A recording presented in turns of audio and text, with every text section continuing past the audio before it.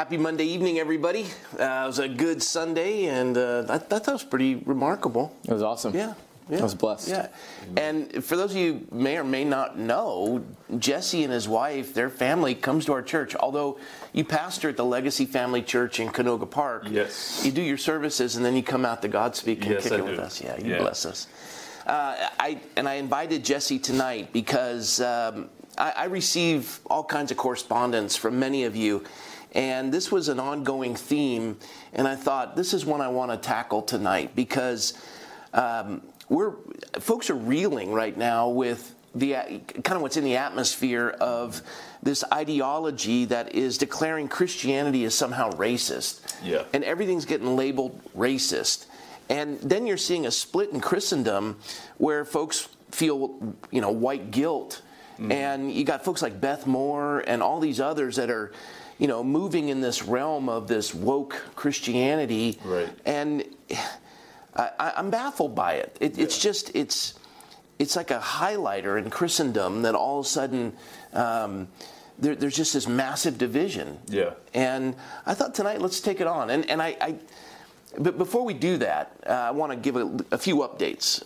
You guys can chime in if you know of any. But Governor Mussolini lifted the lockdown orders, so not completely. I mean, the restaurants get to meet outside in these freezing temperatures. So sweet of him. Yeah, really, really precious. Yeah. So thoughtful. Yeah. We officiated a memorial service for one of our congregants. They made us meet outdoors. It was raining. You had this warm building. You had these elderly folks. And I'm thinking to myself, who came up with this stupidity? It's criminal. So he lifted that. So in regards to the church, churches are allowed to meet outdoors, which is really, another really sweet thing that he's done. Yeah. Praise the Lord. We get to meet outside. Very, very nice of him. Yeah, Governor Mussolini. Yeah. Let's see. Giuliani is getting sued by Dominion for $1.3 billion. I didn't know that. Yeah. That's crazy. I did not know that. I didn't know that. I didn't. That's crazy. And there's so that was... On what grounds?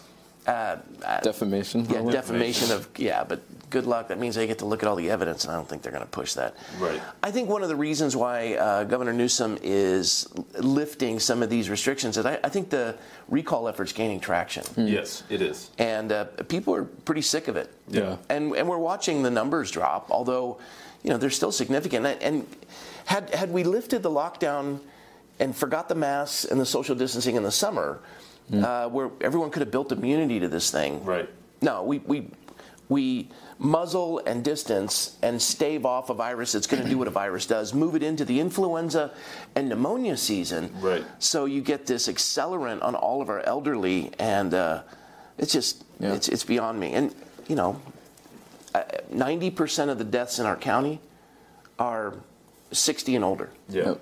Yeah. This is a directly targeted virus in that sense, and Absolutely.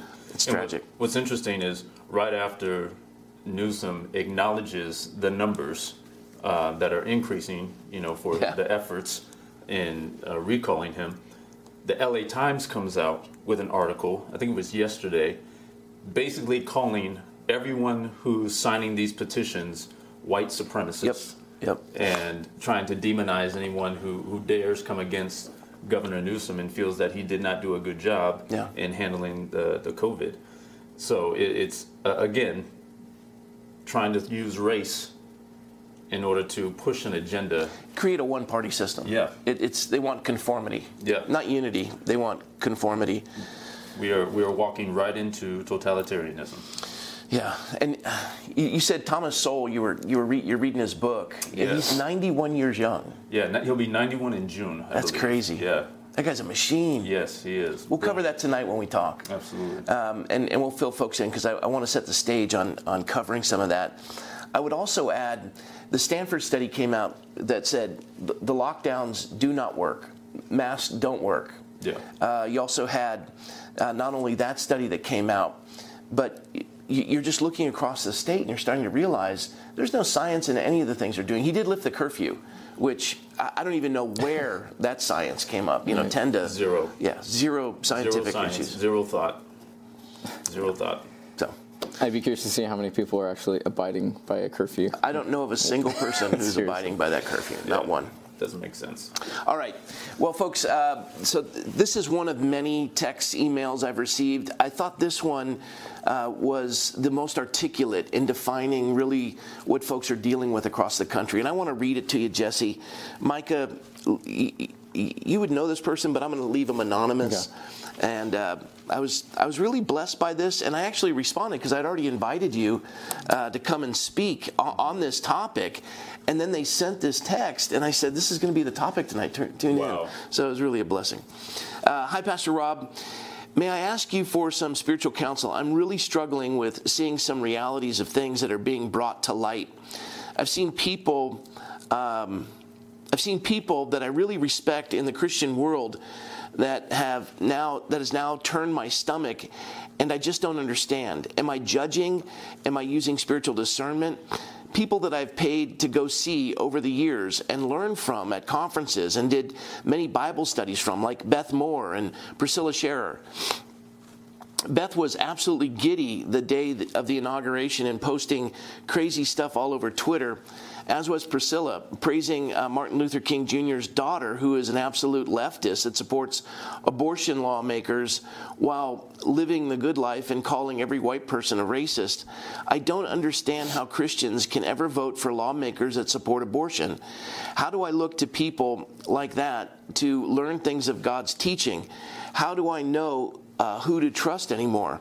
I understand that Christians can see things differently, but how can any Christian ever justify supporting killing a baby? I don't know anymore who I can even do a Bible study with or who to trust to learn from. I'm so confused. Do you lead any small groups inside the church? My best friend of the last 6 years, a white woman that grew up on a farm in a small town here in California, is a liberal Christian and has been taking some online racial justice classes and now living some crazy white guilt, and told me that she needed to rethink our friendship. I was born and raised in Chicago and hung out in the projects in Cabrini Green. All of my friends were black. I have nephews that are half black, but she wants me to feel guilty because I'm white. I have a battle going on in my head because I want to pray daily for Jesus to just come and take us home. But I know there are still many people that need to learn about him and be saved. Is it greedy to want him to take us home?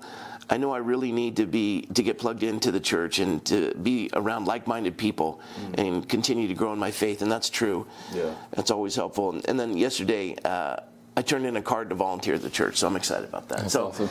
This is someone who just recently kind of connected, and although been in Christendom majority of their life, and now they're being called a racist, and it's drawn strictly down political lines, and I've never seen anything like this. Yeah. And this is where people are having to deal with it.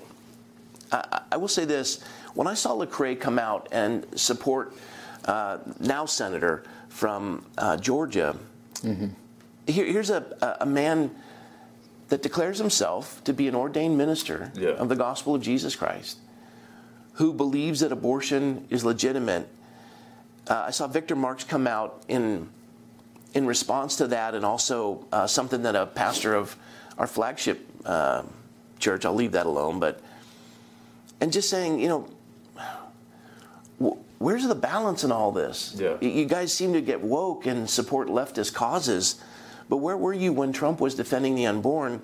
At which point someone chimes in to Victor's remark and says, oh, you guys are all pro-life, but you only are pro-life until they're born, and then you don't care about the babies. And I thought to myself, is that now the defense in Christendom to avoid abortion? Because unfortunately, it is. I'll leave you this last thought and then run with it. Yeah. I won't be the guest on my own show, I promise. No. This is the last thing.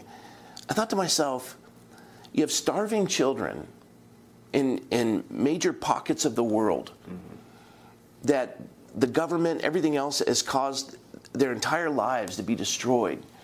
Their bellies bloated, they're dying.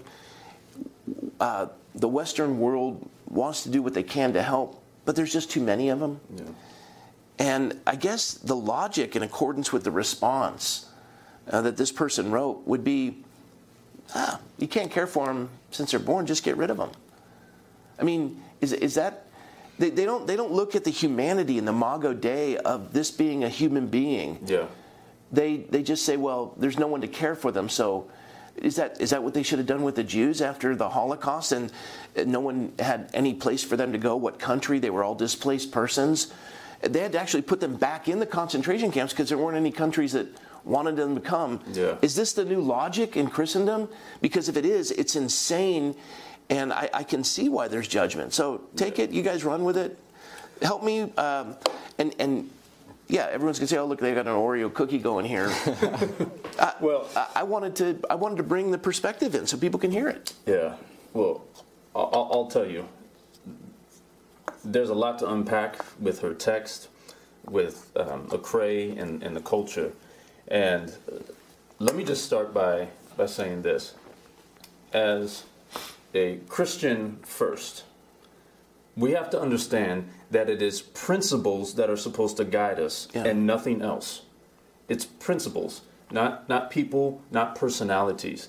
And what we've seen over this last year, and really over the last several decades, it's just come to a head in this last year, is the departure from principles, solid principles that we can stand on, to personal feelings and emotions.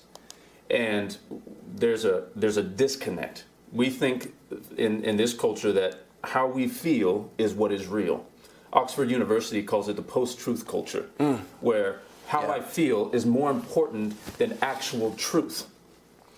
And the result of that is devastating, and we're seeing it happen right now, where all truth now becomes subjective.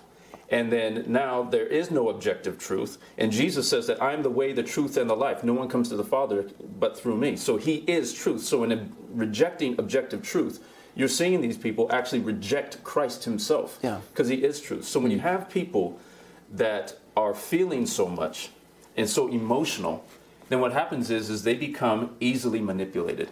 It's what Marx called useful idiots. Yeah. Yes. And let me speak to this in the black community. And listen, I know this is going to make some people upset, but the truth is the truth. And I'm not here to try and make you feel comfortable. Truth by nature is uncomfortable. It demands change. This is why we reject truth so much. You know, we reject change. The truth is that within the black culture in the United States of America, there has been a tremendous amount of pain because of the past. And we have to acknowledge that. We have to acknowledge the fact that within the history of African Americans, black people in America, there is tremendous hurt, tremendous pain, and a tremendous devaluing that happened. And it wasn't all that long ago. It's still within a generation that this happened. Because that exists, and there is sort of a residual impact that it's having emotionally, and in other people would argue in other ways. I don't want to get into all that. It's a trigger point for the culture. We see that because of the pain and because of all the wrongs that were done in the past, it created this very strong community in the sense that the black community really sticks together. What other demographic votes nearly 95% for one particular party? You don't see that in any other demographic, whether it's race, socioeconomic, sexual orientation, none of that. Religion. Sexual orientation, they're pretty solid. LGBT is up there. Yeah, they're pretty, but the black community is remarkable. According to Pew Research, I think the height of the homosexual community was still 82% compared to the 90-95% of the black community. Exactly. So because of surviving, because of having to be together and take care of each other, there's a strong unit there, and it built a very strong culture. The black community also very passionate people, just culturally, very passionate people. So you have a cultural-centric, emotional, passionate people. And that is a beautiful thing in one sense, but it can also be very dangerous because it means that all you have to do is move a little bit and you can move the whole. So when you see Pastor Warnock, Senator Warnock now, come out, and he is buying into this leftist agenda to push abortion as reproductive rights, which is the stupidest thing I've ever heard, calling it reproductive rights. Stupid's in the Bible, by the way. That's a biblical word. It is. you see the community follow suit. Yeah. So it doesn't surprise me that a Lecrae, who, again, we're looking at an artist, creatives, if you're out there, I love you. You have tremendous gifts, but you have to acknowledge that what makes you so creative is, in part, your sensitivity. You're sensitive to what people are thinking and feeling, and it allows you to move through music, move through art, and pull on the hearts of people. It also makes your heart very vulnerable in order to be moved. An unguarded strength is a weakness. Yes, absolutely. So you see the Lecraes, you see, and many of the people that have been in disagreement, strong disagreement with me, happen to be artists, actors, singers, because they have that sensitivity. So you see those 2 points. You have emotional stand and you have a cultural stand, and it makes for a very powerful and potent way to move the hearts of people, even against solid principles of God, because now we're feeling. Yep. And when you talk about white supremacy and how this is being pushed, I mean, it's almost laughable how many times this is being pushed and the types of things that are being equated to white supremacy. But the enemy knows, and the leftists know, that if you ridicule enough, I mean, it's taken right out of Saul Alinsky's book, Rules for Radicals. Yeah. You look right in there, and one of his principles is you ridicule people. You just keep ridiculing people, and then it eventually moves hearts and moves the culture. So propaganda is forcing a narrative that you know not to be true, but forcing you to submit to saying it's true, and to humiliate you. Yes. And that's a form of propaganda, and it's tragic. Yeah. Sorry. No, it is. So you see everything becoming white supremacists. Everything's white supremacist because they know it's a trigger. Right. White supremacists and what they've done to the black community in the past. You look at Black Wall Street and everything that's happened in this nation in the past. You look at that, and that is an easy trigger for the black community, and boom, you got it. And then what happens is you want to impart that guilt of your ancestors or somebody's ancestors onto the current people so that they will submit to it. So they use guilt as a means of forcing submission. So it's not enough for the black community to just be angry. The white community has to feel guilty. Yeah. And now that guilt, tugging on the emotions again, leads us on a path of destruction, because now we'll just do whatever you say. Yeah. Right. You feel mad. I feel guilty. Now let's all move in this way together and follow our emotions. You were talking about the abuse of the black community over the ages, and it's still happening. And you can see with both parties, and we've covered this historically, both Democrat, Republican. Republicans in the election of 1876 abandoned the black community by pulling federal troops out in an agreement to win the executive branch of government when it was electoral tie. And that devastated the black community. And then, Democrats, so the black community's been a ping pong ball between the parties and has been manipulated. And even in this election, Trump had the highest number of black votes, which was remarkable.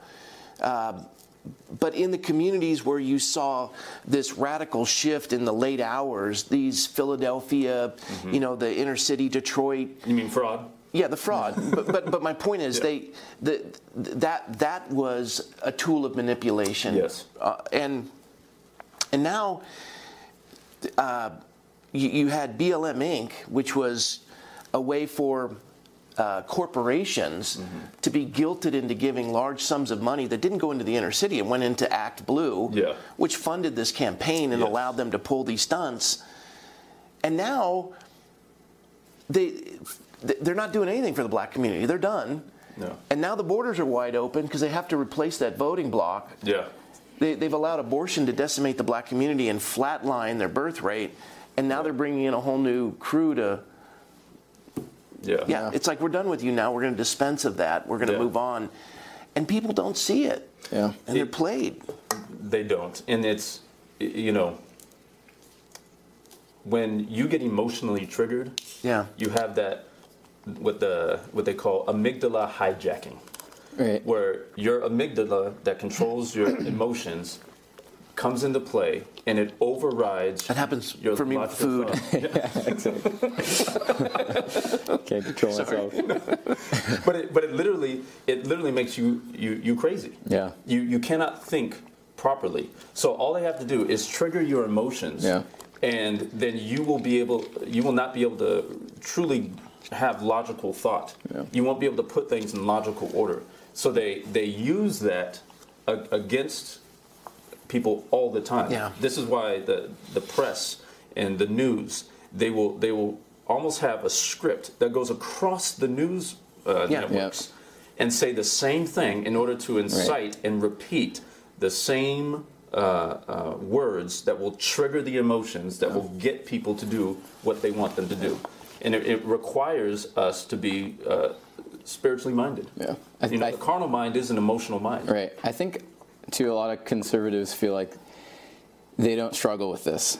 And I think we can lie to ourselves. And I said this in a sermon I taught a couple weeks back, and that's the left doesn't own the corner of the market on victimhood. Like we do it all the time. And I think that it's easy to look at the group as a whole and go, how can someone be led by their emotions so drastically? But I mean, I've seen it, and like some people might get offended by saying this, but you see some sections of like the MAGA community where you go, it just takes some passionate people that are a little bit misguided without the Word of God, and you can be incited to do stupid, passionate things. Yeah, and absolutely. we see it at the Capitol. You know, and Do stupid things, collect stupid prizes. Exactly. Yeah. And so it's.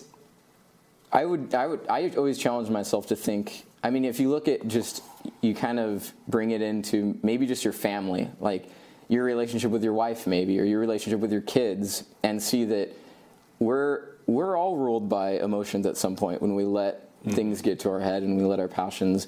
So there's part of me that is sympathetic because I go, I understand what it feels like to feel and what it feels like to want to be compassionate, and compassion as an idea, if it's misguided, will lead you to somehow killing babies. And it's crazy how you can go from, I'm just trying to love my neighbor, to you use that as your, if it's not a perfect platform on the Word of God, then that leads you ultimately to death, no matter how solid you feel like that foundation is. That's a good word. Absolutely. The comment you made about the MAGA community. Yeah. Great insight, Micah, because you had all these folks running after hopium. That's where I combined hope and opium. Right. Opium. Yeah. And they're throwing these out, and people were running for this stuff, and they were sending it to me endlessly. Yes. And I had pastors sending me this stuff. Yeah. Like, dude, Lynn is a knucklehead. He's insane.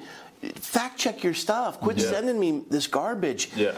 But they wanted it so bad that they shelved any analytical. Yep. And you have these people, QAnon. Everyone still thinks that somehow Trump has no idea who this is. Right. He's not feeding anybody anything. Right. And you got this guy in England who's playing everybody like a fiddle. He went from a few thousand subscribers to 600,000, and he's raking in money playing on their emotions. Yeah. And so the left is not the only ones that are. Oh, absolutely. The right. I mean, so it brings us back to centering ourselves on the Word. Yes. Amen. We have to be principle centric. Yeah.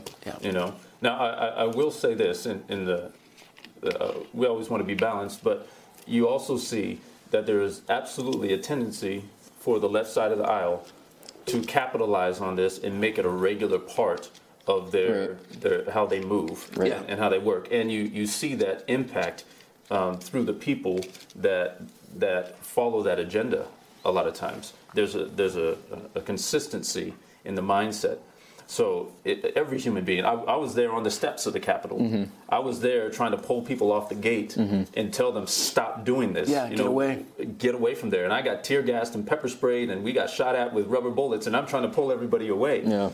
But you saw how there were absolutely planted instigators there. Yep. You could identify them. Right. And they were stirring everybody up. Right. And I'm getting up there, and there were people who were Antifa. There were people that were alt-right. Yeah. There were people there that were just passionate about what was going on and wanted to get in there, and they got into their emotions. Yep. And once you get into that red zone, as they call it, there's no stopping. It doesn't matter who you are. Yeah. It doesn't matter who you are. Yep. So we have to be grounded. Yeah. And us three pastors across the board, we have such a noble calling, but we need to be held to such a higher standard because, especially us taking a stand where there's nowhere else to go, and you see, 1,500, 1,800 people every week, and you're standing in front of people who they're looking to you to not do that to them. Like, please, we're people and we have emotions, and I always think about that, how easy, not easy, but the temptation to rally people behind their emotions and get them to do something that maybe they wouldn't do if they thought about it clearly. It's huge. And like you're saying, the left does a really good job at capitalizing on that concept. Yeah. I mean, I'm going to pull up while you're talking. I'm going to pull this up because it ties in with what you're saying. Emotions are important. God gave us our emotions. But you have one particular party where it seems that they put the cart before the horse. And what I mean is that our emotions are to be great indicators and motivators, but not leaders. Right. Our principles lead us. Our emotions motivate us. So when I see a wrong, that wrong gets me angry, gets me upset. I feel a certain way. That becomes the motivation. But my intellect and the Spirit of God inside of me has to kick in and say, this is what you do with those emotions. But the reverse is true when you're trying to manipulate people. There's two great things that you can do with information, either education or manipulation. Manipulation is far easier. So when you have the information, you know what to do, you can go out and educate people, but a lot of times it takes a long time of discipleship to get the education into discipleship. But manipulation, that's easy. And we see it in the church. Man, you see pastors out there, rah, get everybody, give me your money. Right, absolutely. Buy my book and like all these things, and they tap into people's emotions in order to put butts in the seat. Or we can tap into people's emotions and say, hey, this is what God is calling us to do. We need to go out. We need to stand in front of these abortion clinics with a heart of compassion and not anger for these girls, and pray for them and love on them. So either way, emotions should serve their purpose. But we have to be principle-led and then push forward into those with our emotions. So a pastor sent this to me last night, and I commented. I said, last month we baptized 90 people on a Sunday. Next Sunday, we're doing another baptism at the church. I commented that we already have a number of sign-ups. I'd commented about certain people coming to Christ and how exciting it was, people that he would know of. And then I said, the last Sunday we had to turn people away because there was a line of people trying to get in the church. And that was my comment. And then this was his response. I'm grateful for your passion and what your commitment to Thousand Oaks. I'm not in any way discounting what is happening, so please don't take this as a negative remark, because I count you as someone I love and highly respect, and many of the most important friendships I have are because of you. So my question/remark, I know that you're seeing a huge influx, and much of it has to do with political outspokenness and opposition, but the old saying, what you win them with is what you win them to. Is there a danger of winning people to a political opposition movement over winning them to Christ? I'm asking with sincerity. And by the way, I think it's awesome about a certain person coming to Christ that I had commented on. And I'm like, I didn't know how to answer that, because I don't see anything that we're doing as building a political opposition movement. Let me walk you through the rest of it. You then know very little about what we do. You have been misled if you think our priority is political opposition over winning people to Christ. Not sure how you came to that conclusion. I would never doubt your sincerity, but I do question your sources that have led you to think that of us. 2 Corinthians 3:17, Now, the Lord is spirit, and where the Spirit of the Lord is, there's liberty. We lead people to the true source of liberty, Jesus Christ. We stand against tyranny that declares the church, here it is, that declares the church non-essential. Jesus came to set captives free. I've never seen people coming to Christ like this, ever.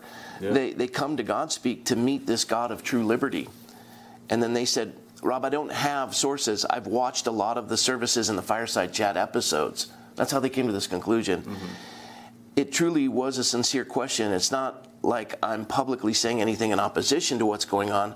I'm talking to you, as a friend. Mm-hmm. So I just said, I'm not sure how to respond. We're making disciples engage in the ecclesia.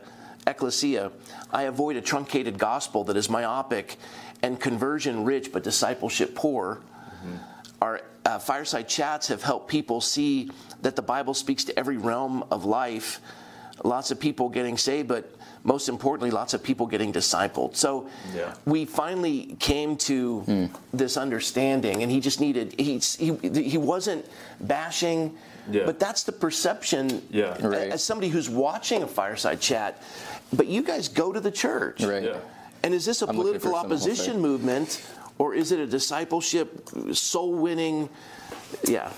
Yep. Yeah. Go ahead, Micah. Yeah, I understand the sentiment, and I get the reason why someone would think such a thing, but it's so sad to me that people have gotten to the place in their Christianity that there is no truth outside of simply, if my congregation isn't just listening to me preach the gospel, and I'm not seeing people raise their hands, and outside of that, there is no purpose of the church. Mm-hmm. Outside of converting souls, there is no purpose.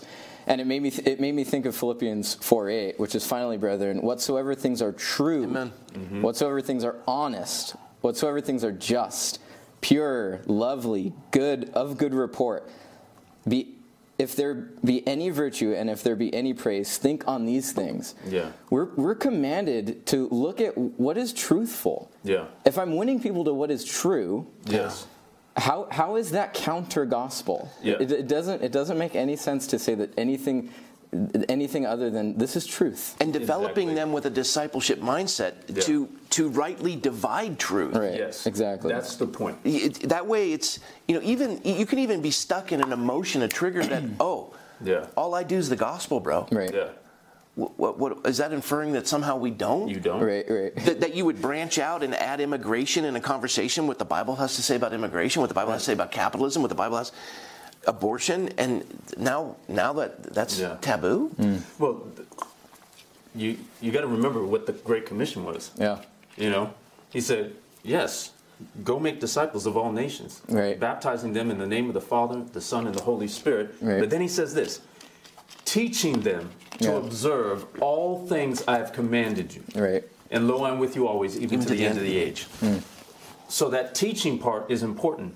God talks about politics, and let's define politics right now. Mm. According to Scripture, poly meaning many, ticks meaning blood-sucking viruses. Yes, exactly. Sorry, but politics, according to the Scripture, Romans chapter 13, the role of government is to punish evil and reward good. Yep. Mm. So they have a function in this world, appointed by God, the Bible says. Yep. They are appointed by God, and they do not bear the sword in vain. Ministers. They are ministers of justice. Of God.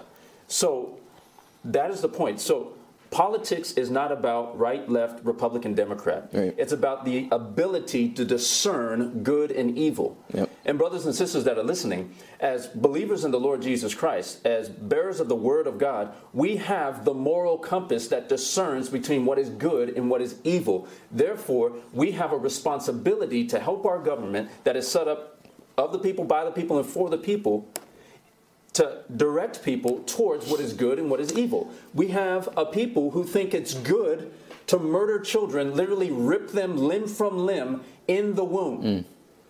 They think it's good. They celebrate it. They make promises to it. And now we have Christians who are voting to empower people to continue this great evil, one of which, by the way, that God speaks pointed to about. These issues are not random issues. They're not issues of just mankind, earthly things. Right. These are all issues that God speaks about. God speaks about taxes in the Bible. God speaks about innocent life in the Bible. He speaks about homosexuality in the Bible. These are not political issues. These are moral issues that God has given his direction on. And when we step away from that, as the church, we abdicate our authority and our dominion to a godless institution, and we have the results that we're in right now. What's happened is, because they've made it about, I call it truncating and causing the gospel to become myopic. Where, yes, the death, burial, resurrection of Christ, sinners saved by grace through faith. It's a gift of God, not of works, lest any man should boast. You believe in your heart, you confess with your tongue, Jesus is Lord, you will be saved, the glory of the Father. Raise your hand, God bless you, I see your hand. Amen. Now pray the sinner's prayer. Forgive me for my sins, and you're done. You're converted. That's preaching the gospel in the church's mindset. Anything outside of that, you say, well, what's the point of the law? Oh, the law, really simple. The law is there to show us that we can't keep it and we need to be saved by grace. No. Praise the Lord. Abraham was saved in Genesis 15 by grace. Yes. So why 430 years later do you give the law? The law is, how do we live together? Yes. We have to be educating people on a Galatians 3 model that the law is a school teacher, a guardian to keep us safe and point us to Christ until faith comes. Yeah. And we've abdicated that. Yes. And we've made Christianity a raise your hand, get out of hell free card, and everything else is emotion, and I don't do the politic thing, bro. Yeah. See, that's troublesome. It's very troublesome, and it limits the church. And actually what it does is it opens up the door for people to walk away from God. Yeah. There's nothing there. You said the prayer, you've done all this. Well, no. The law isn't just a bunch of rules and regulations. Don't do this, do this. They're wise restraints that make us free. Yes. It is. And in addition to that, it reflects the nature and character of God. Yeah. Amen. We got to go back to Genesis, where God said, let us make man in our image and likeness. So he made man and woman. In the image of and likeness of God, he created them. Male and female, he made them. And he said, be fruitful, multiply, fill the earth, have dominion. Yeah. God's goal in making us was to make us like him, so that we would possess his character. I've got 7 children, and I love looking at them because they have my characteristics. Some of them I'm like, yes, amen. Right. Some of them I'm like, oh no. Oh, gosh. It's either amen or oh me. But you look at that and you're like, wow, you have my character. And people walk, oh, you do that just like your dad. Oh, you do that just like your mom. God has that same thing. He wants us to be able to walk this earth and people say, wow, you look just like your Heavenly Father. You love just like Jesus. Well, part of that is understanding the character and nature of God through the law. Yeah. He says don't steal because that's opposite of his nature. He is a giver. He says don't kill because or murder because he's a giver of life. Yeah. He says don't commit adultery because he's faithful. He's faithful, yeah. It's the revelation of his character. So if we deny the law, then we deny his character. If we deny being involved in the laws of our land and advocating for something, then we are actually moving away from seeing God's very nature expressed in our nation. Yeah, he's so really good. Enjoy. I know, it's so listening good. to you. And it's so good. Serious. I could do this. I wish we had a fireplace and a couple of pints. So go ahead, Jesse. Tell me. When you talk about I know a handful of people who feel that way about. I just preach the gospel, bro. It's just grace, just about grace. The law, all the law is there for is to show me how much I suck. That's it. That's the only reason it's there.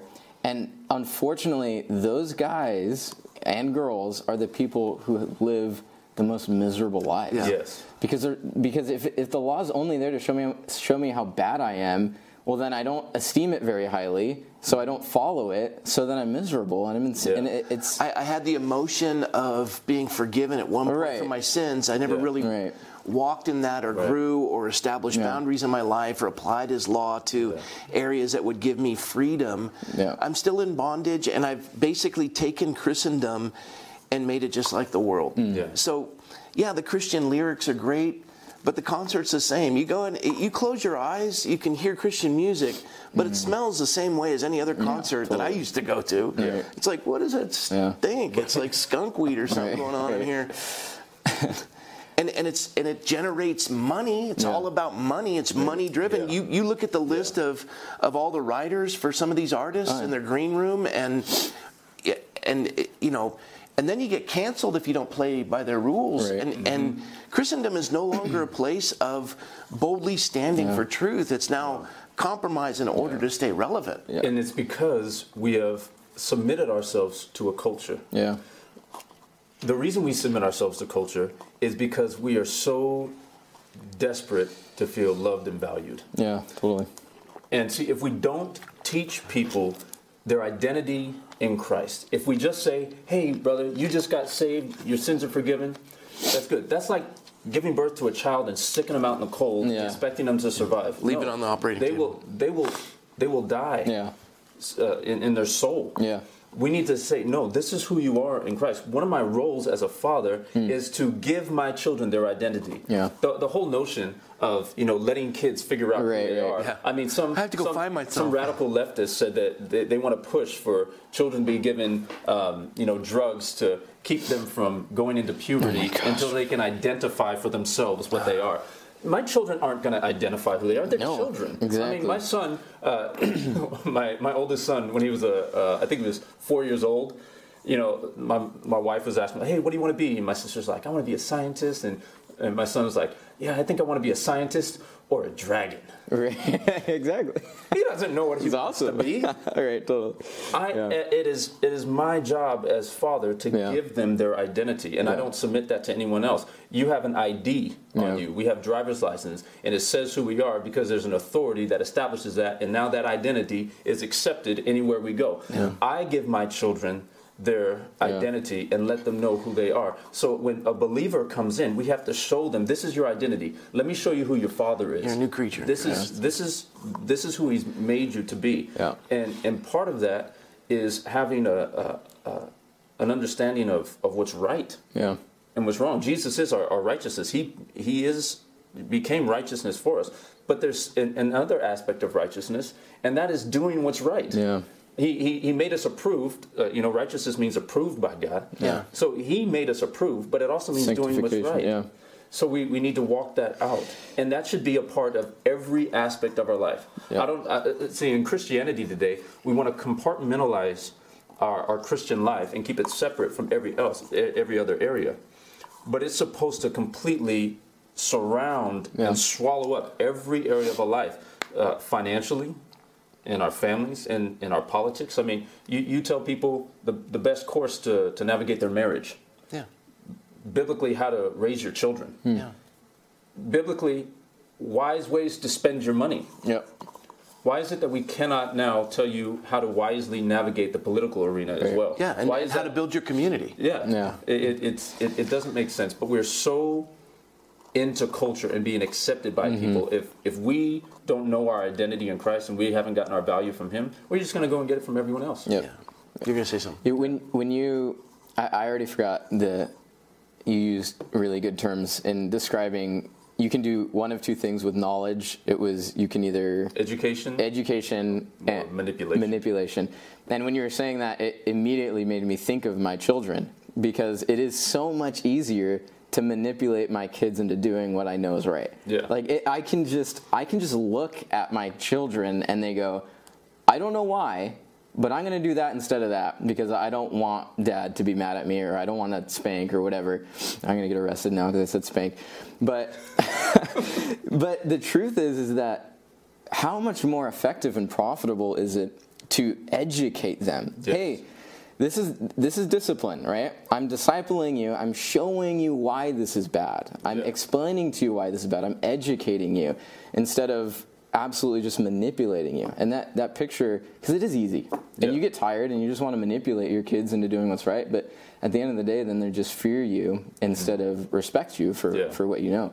And the term, I hate these catchphrases that what you win them with, you win them to. That stuff freaks me out. Like, and I get it because I've actually used that before. And turn or burn, get right or get left. Yeah. But the problem is fly or fry. Right.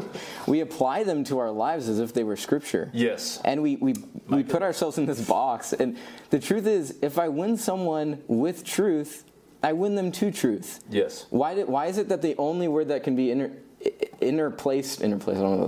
interjected into that phrase, the gospel or Jesus, if it's not Jesus, then I'm sinning? No, that's not true, right? It's not true. If I win them to truth. It's like the only answer to every Sunday school question has to be Jesus. It's like, guys, think more. But crazy. Here's why. Yeah. It's safe. It's safe, and it's easy. It's easy. It's easy. Right. It's safe. It doesn't require any thought. And you can just play on emotion. Mm-hmm. You don't have to think much. Right. It appears pious and noble. Yeah, it does. Yeah. It appears noble. Noble. It's actually It's pious. Yeah. And it appears brave when it's actually cowardice. It is. It's took the words right out of my mouth. It's Absolutely. cowardly. So, Micah's cup. This is a vessel. And the Bible says that we're vessels of righteousness, meaning that we're sanctified, set apart. And all the vessels in the Old Testament in the temple were old beat up pots and pans. But they were God's beat up pots and pans. Yeah. They were set apart for His use. And as Micah is holding his cup, I share the story where I've got this really cool coffee mug that I got in Cyprus. It was the first time I'd ever realized that Starbucks would have a name for every location, So I'm on the island of Cyprus. I'm like, hey, a Starbucks cup with Cyprus on it. Right. Come to realize it's all over the world. But I liked the feel of the mug and became my favorite mug. Right. And I looked forward every morning when I come to put my coffee together. I went out one morning and we had a tomato plant growing. I set my mug up on the cinder block wall to tie up the tomato plant because those things grow vociferously. And I tie it up, I get distracted, someone calls me in, and I go in. And the day starts, and next day I can't find my coffee cup anywhere. And of course, the tomato plant grows a foot a day, and it's covered the cinder block wall. It wasn't until months later when the plant dies and recedes that I see my mug there. I was thrilled. That's the master's vessel. Yes. I grab it, and it's just filled with mold. It's nasty. It's still my favorite vessel. It's just unfit for the master's use. And so, clean it up and get it back into the cupboard, and let's get back to using that. And I think that's this discipleship, that we have to be effectual in the master's hands, fit for use. Yes. Which means education to understand how to operate in the realm of politics, education understand how you work in medicine or engineering. Yes. That we teach our children rhetoric and logic. Yes. and all of these. You do a formal education that understands absolutes. Yes. We've abdicated that. Yes. A Christian education now, for the most part, in Christian private schools, it's just, to me, it's not worth a dime to invest in that. I'd rather do absolutely homeschooling than that. Yeah, absolutely. I'm troubled by it with the,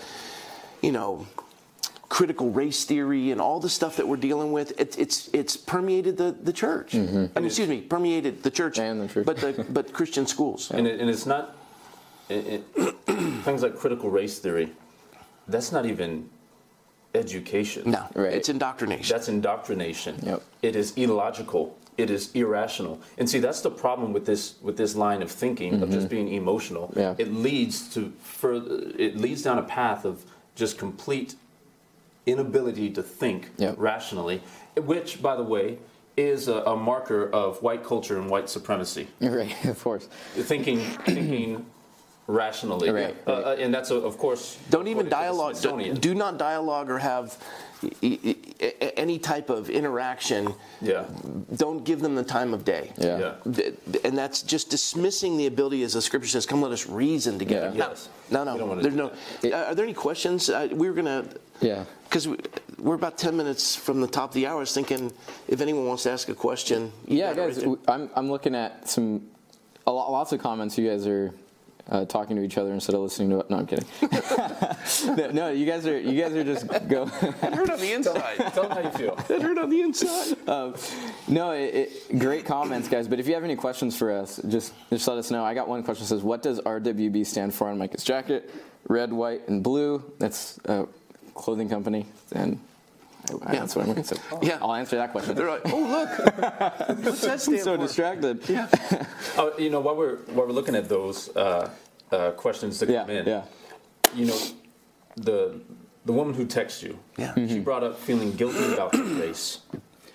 And I just want to speak to everybody. I don't know what camera I'm looking at. She doesn't. It was the other lady that... It's backwards and irrational. Oh, and I just want you to know that type of thinking is completely irrational. And the Bible says in Ezekiel chapter 33 that the sins of the father will not be imputed to the sons, nor the sons of sins be imputed to the father. So if we're trying to make white people feel guilty because there were some white people who did bad things hundreds of years ago, that is unbiblical. Yeah. You are not subject to the sins of the father, according to the scriptures. Now, there might be some generational residue that by the work of the Holy Spirit and the teaching of the Word, we can begin to cleanse out. But that is completely irrational. And I just wanted to bring up just where this type of thinking leads real quick. Gentlemen, if you guys have that slide I sent you about white culture, if you guys could look at this. This was put out by the National African American History and Cultural Museum, which is run by the Smithsonian, and it was outlining aspects of assumption and white culture in the United States of America, which was basically saying that these are the pillars, these are the things that are pushing or are supported by or founded in white supremacy. So as you're looking at these, I just want to read some of these off, just because it's absolutely... go ahead and keep it on the screen, and then Pastor Jesse will walk them through it, because it's kind of hard for probably folks to see back at home. But just keep it up there, and we'll just read through it. Yeah, so just a couple things. Independence and autonomy are highly valued and rewarded. That is white supremacy, apparently. Wow. The nuclear family, father, mother, 2 to 3 children, is the ideal social unit. That nuclear family is white supremacist. It's not biblical, but white supremacy. Scientific method is white supremacy. Objective, rational, linear thinking apparently is a result of white supremacy. We also have hard work is the key to success. That's a white supremacy type of mindset, just so you guys know. When we look at religion, Christianity is the norm. Forget about the fact that this was a Christian nation founded by Christian individuals. It's white supremacy now. Status and power. Respecting authority is a sign of white supremacy. Future orientation. Planning for the future is a mindset of white supremacy. Delayed gratification is a mindset of white supremacy. In regards to time, following a rigid time schedule is a sign of white supremacy. Being on time is a sure sign that you're a white supremacist. And it goes on and on and on. Justice, when it comes to justice, protection of property and entitlements, that's a sign of white supremacy. And it goes on and on. If you guys can put up that other slide that I had from Representative Jamal Bowman in New York. He put, the filibuster is a pillar upholding white supremacy. It's time to end. The Electoral College is a pillar upholding white supremacy. It's time to abolish it. Student loan debt is a pillar upholding white supremacy. It's time to cancel all of it. So apparently student loan debt, even though most student loan debt is held by white people, is a symbol of white supremacy and oppressing people of color. That's just what happens when you have this irrational line of thinking, this emotionalism that continues on. People come to these conclusions and continue to push them into the culture. And then you have people who are so submitted to the culture, like the Beth Moores, who are looking for the praises of men rather than the approval of God. That's my humble opinion, if you're going to be supporting anything like that. So it's unfortunate. Yeah. I can't comment on Beth Moore. I've seen some stuff, but like I can comment on Russell Moore. I can comment on some of the stuff that we've been dealing with there. But it is tragic. It speaks to the shallowness of Christendom that here we thought we were doing ourselves a favor by saying, I just do the gospel. Yeah. And really what you were saying is, I don't expand into the realm of political thought or where the scriptures would take me in relation to that. Yeah. I've truncated the gospel. I've made it myopic. Yeah. And now we have an entire generation of ill-discipled, ill-equipped Christians that are now being useful idiots in this move to manipulate our citizenry into slavery. Yes. Yep. Absolutely. And it's, go ahead. Yeah, there's a good question here, but Go for it. It's actually it's a very centering question. What Bible verses do you reference the most in discipling your boys and teaching to grow and become young men? It's awesome. That's a. We all have. 2 Timothy 2:15. Yeah. Study to.